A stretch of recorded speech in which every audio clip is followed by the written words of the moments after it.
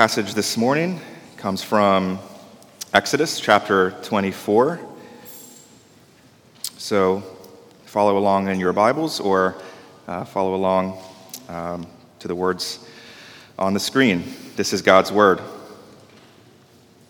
Then he said to Moses, "Come up to the Lord, you and Aaron, Nadab and Abihu, and 70 of the elders of Israel, and worship from afar.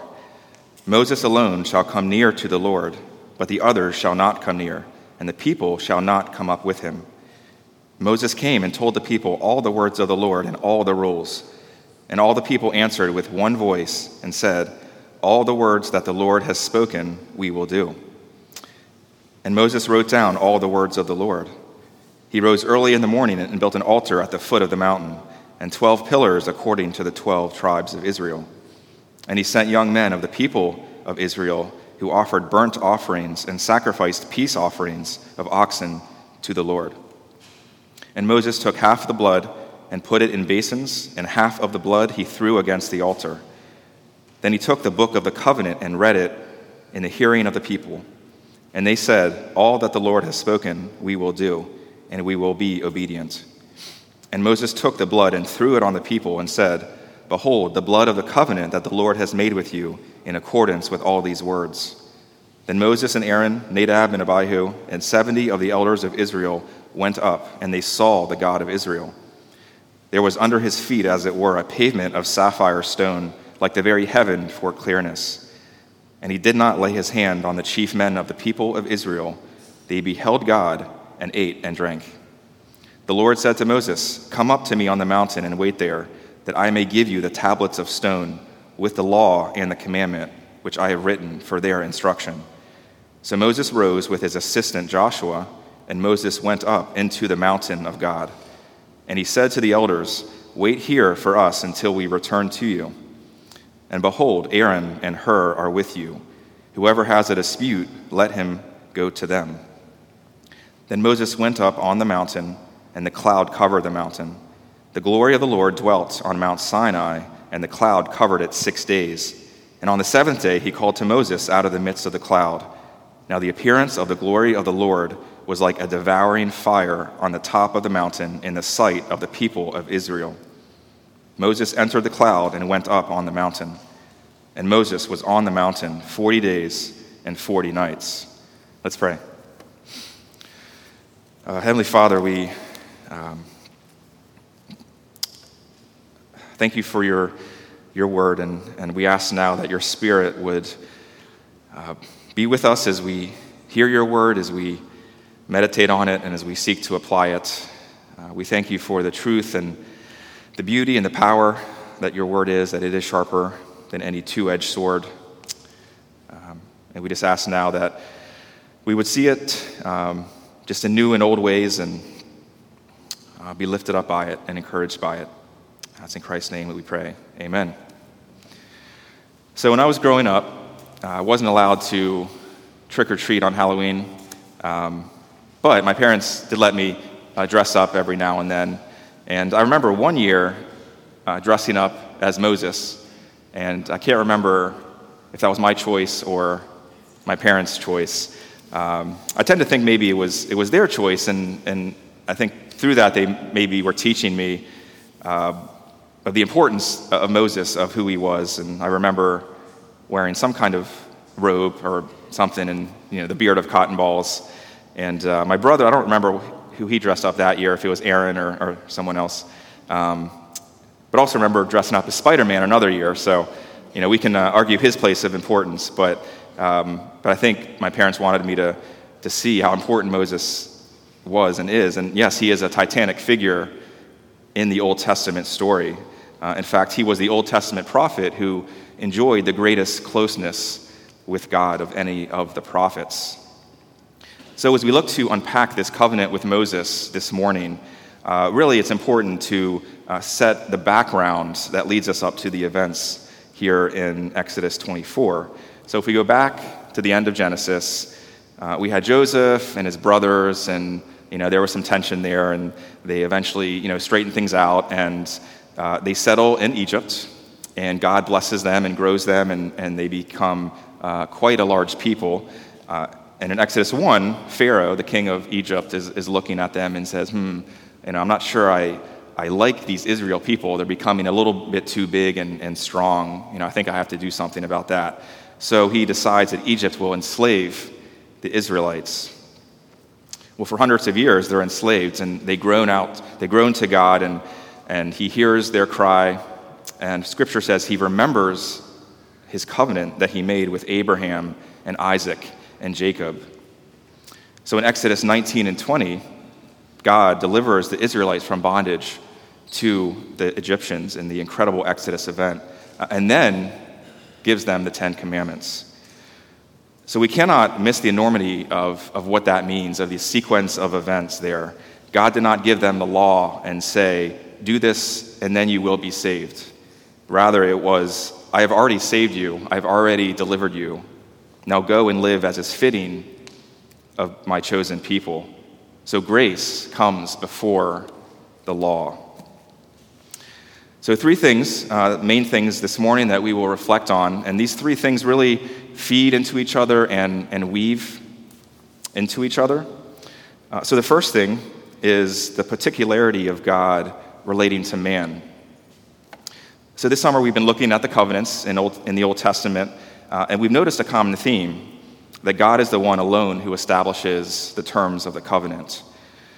Last week, if you were here, we heard about the covenant with Abraham, how God revealed himself to Abraham, calling him from a pagan land and giving him incredible promises and establishing the terms of the covenant to Abraham. Well, throughout Exodus 24, we see further God dealing with Moses and the people in the same way. In verse 8, it says, "Behold the blood of the covenant that the Lord has made with you." The Lord is the initiator of the covenant, the instigator, if you will. The covenant in Scripture is not like some business meeting where two sides come together and both bring to the table what they would like to see and work towards a kind of a compromise. God sets the terms of the covenant. But we respond. We're not passive in the covenant. We certainly respond, but God sets the terms. An aspect of this particularity is the holiness of God. Make no mistake, God is a friend to sinners and enters into intimate fellowship with us in union with Christ, but he is holy. We are like God in some ways, which is an amazing thought, but we are unlike God in many ways also. And we must not arrogantly assume that God is so similar to us that we can treat him as we would any other person in our lives. God must never become so familiar to us that we forget that he is holy, that he is majestic, that he is separate from us, not in relationship, but in greatness. And so it's good for us to pay close attention to the several places here in Exodus 24 and the preceding chapters that speak to those unique ways that Moses and the people must approach God. Exodus 19:12 says, "And you shall set limits for the people all around, saying, take care not to go up into the mountain or touch the edge of it. Whoever touches the mountain shall be put to death." And then Exodus 19:21 and 22, "And the Lord said to Moses, go down and warn the people, lest they break through to the Lord to look, and many of them perish. Also let the priests who come near to the Lord consecrate themselves, lest the Lord break out against them." And here in Exodus 24, in verse 1, the Lord says to Moses to come up with Aaron, his brother, and Aaron's 2 sons, and the 70 elders of Israel, but to worship from afar. We see in verse 2 that only Moses was to approach the Lord more closely than the others. So there's a kind of a hierarchy that's at play between or involving Moses and Aaron and the elders and the people. In verse 16, we even see there that Moses, the great prophet, is made to wait for 7 days before God calls him to ascend the mountain. Imagine what it was like being Moses during that week. So it's God who determines also who can see him and even the level of the glimpse. Throughout the Old Testament, God revealed himself in different ways at different times, through visions or dreams or grand physical spectacles in nature like smoke and fire and thunder and lightning, but never face to face. So it's quite amazing if we look at verse 10, what is going on there, where it says they saw the God of Israel.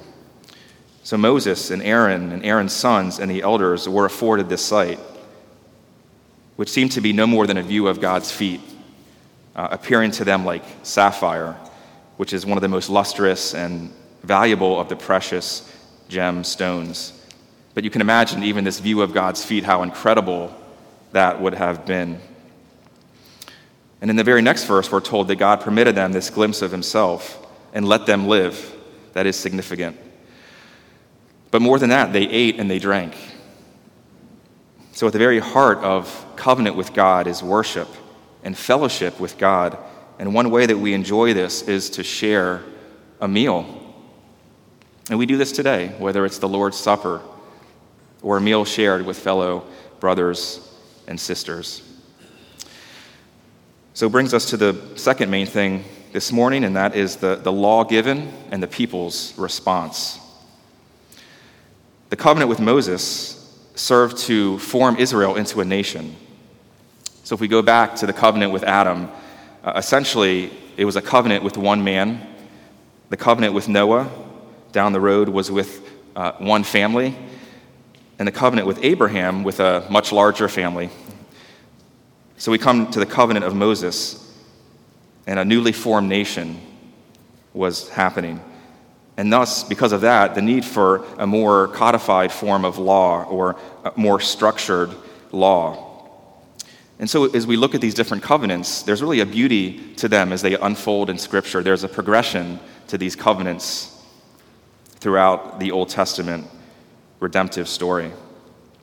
So this giving of the law, there's a framework that comes with it, and that comes from Exodus 22, where it says there, I am the Lord your God, who brought you out of the land of Egypt, out of the house of slavery. So God's presence with them, God's special relationship to them, his power to save them, really is the context in which he gives the law to Israel. One commentator writes, the laws have their place in the doctrine of the covenant. Yahweh has chosen Israel as his people, and Israel has acknowledged Yahweh as its God. This fundamental Old Testament principle is the direct basis of these laws. O. Palmer Robertson, another commentator and also pastor, says that what makes the covenant with Moses distinct is that it is, quote, an external summation of the will of God. An external summation of the will of God. Certainly Adam and Noah and Abraham had revelations from God as to what God required and what was good. But with Moses came a fuller summary of God's will that was written down. And this is what makes the covenant with Moses unique. John 1:17 in the New Testament says, for the law was given through Moses. We also see in this passage the so-called Book of the Covenant. So in Exodus 20, God gives his 10 commandments, commonly divided by the first 4 that deal with our relationship to God, and the last 6 that deal with man's relationship to his fellow man. All the 10 commandments, of course, have to do with relationship to God. But this Book of the Covenant is more expansive than the 10 commandments. In fact, it is the first time that a book that was written is mentioned in the Old Testament. So we can think of this Book of the Covenant as the Israelites' Bible, so to speak, at this time, which included every aspect of covenant living, what it meant to exist and to act as God's holy, chosen people. And so the people respond. After Moses conveys the Lord's words and rules, the people answer by saying, as recorded in verse 3, all the words that the Lord has spoken we will do. So this shows that man is not passive in the covenant. Yes, again, God sets the terms, but we are active in responding by faith. And think about it, it's to our advantage that we respond in obedience to God's covenant. After all, we are the creatures, we didn't make ourselves. God is our creator, so it's in our very best interest that we live in covenant relationship to God. But what do we know of those Israelites? Though they promised obedience, and willingness. Oftentimes they forgot what they said. Their actions didn't line up with what they spoke. But we're different today, right, than them? Not so much. Human hearts are the same today as they were thousands of years ago. We make promises, we make commitments, perhaps even with passion and excitement and gusto. But as time goes by, we find ourselves not living up to what we promised, not holding firm to what we committed to.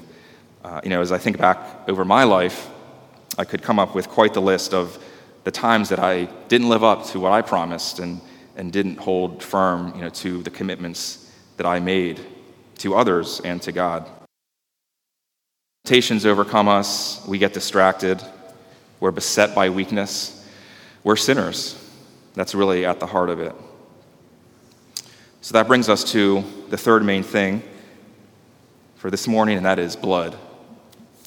Now, some of you might not like the sight of blood, whether it's your own, whether it's someone else's. Maybe you just can't watch certain war movies or certain scary movies just because the sight of blood just, you can't do it. It makes you squeamish. Well, if we were there present in the Israelites' people in that time, there would have been a lot of blood. Blood plays a central part in the covenant. Let me reread verses 4 through 8. And Moses wrote down all the words of the Lord. He rose early in the morning and built an altar at the foot of the mountain, and 12 pillars according to the 12 tribes of Israel. And he sent young men of the people of Israel who offered burnt offerings and sacrificed peace offerings of oxen to the Lord. And Moses took half of the blood and put it in basins, and half of the blood he threw against the altar. Then he took the book of the covenant and read it in the hearing of the people. And they said, "All that the Lord has spoken we will do, and we will be obedient." And Moses took the blood and threw it on the people and said, "Behold, the blood of the covenant that the Lord has made with you in accordance with all these words." So blood is how the covenant with Moses is ratified, is sealed, is put into effect. Half the blood was thrown against the altar, which symbolized atonement for Israel, and half was thrown on the people. Now, you might be thinking, okay, how did that work exactly? Well, commentators differ on whether Moses sprinkled the blood on the 12 pillars that God told him to set up, which stood for the 12 tribes of Israel, or upon Aaron and his sons and the 70 elders. Whichever it was, the pillars or the leaders, they both were representatives of the people as a whole. And then so we might also be asking, why blood? Why is blood so important? Well, because blood means life. What happens when a creature loses a certain amount of blood? He or she or it dies. Leviticus 17:11 says this, "For the life of the flesh is in the blood, and I have given it for you on the altar to make atonement for your souls, for it is the blood that makes atonement by the life." So we circle back to God's holiness, and that because God is holy, he cannot have sin in his presence. And he demands punishment for sin, a sacrifice of blood. However, the sacrifice of animals, as we see here playing out, was never meant to be permanent, but only a temporary provision that pointed ahead to something far greater and far better. If we go to the New Testament, in the book of Hebrews, chapter 9, verse 12 says, "He entered once for all into the holy places, not by means of the blood of goats and calves, but by means of his own blood, thus securing an eternal redemption." The he there is Jesus. And the author of Hebrews hammers home the point that Jesus is greater than even the great Moses. Here also the words from Hebrews chapter 3, verses 5 and 6. "Now Moses was faithful in all God's house as a servant, to testify to the things that were to be spoken later. But Christ is faithful over God's house as a son. And we are his house, if indeed we hold fast our confidence and our boasting in our hope." Brothers and sisters, there are really two options when it comes to dealing with our sin before a holy God. We can pay the price of punishment that we deserve or someone else can, but not just anyone else. No one here can do it. It has to be one who is without blemish, without sin, who can guarantee that the satisfaction of God's wrath against sin has been truly met. And that one is Jesus, the Son of God. And we must see the atonement for what it is, that Jesus dying and shedding his lifeblood on the cross means something. We can't just look to the cross and see it as some kind of great moral example so that when we're having a bad day or at a low point in our lives, we say, well, if Jesus did that, then maybe my life isn't so bad and I can pull myself together. Don't get me wrong, Jesus is our moral example, now and always. But the atonement is substitution. It was Jesus substituting his life in our place. Well, do we struggle with a heavy conscience? Maybe right now you are feeling this way. Perhaps it's sins present or in the past that are plaguing you. Maybe it's just the thought of approaching God, that very idea of living before a holy God that terrifies you. Well, if we stay stuck wallowing in our sins or feel that we must clean ourselves up anytime before we can approach God and come to him, then we really are missing the point of the gospel. Once again, the words of Hebrews chapter 10, verse 22, encourage us and remind us, let us draw near with a true heart and full assurance of faith, with our hearts sprinkled clean from an evil conscience and our bodies washed with pure water. Our assurance, our confidence is in Christ. So then what of the law? What do we make of the law? Do we look at this covenant with Moses in this time in history and just say, well, the law had its place then and doesn't really have any effect today? Well, Jesus responds to those kinds of doubts and questions where he says in Matthew 5:17, do not think that I have come to abolish the law or the prophets. I have not come to abolish them, but to fulfill them.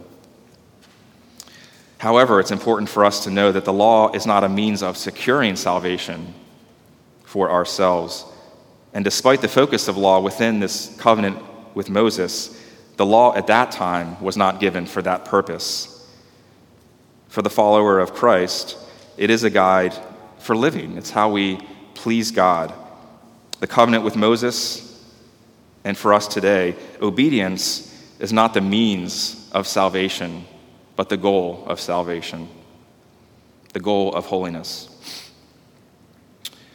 And so we see examples in the New Testament of the law, and a great place that illustrates this is from Ephesians in chapter 6, where it says, "They are children, obey your parents in the Lord, for this is right.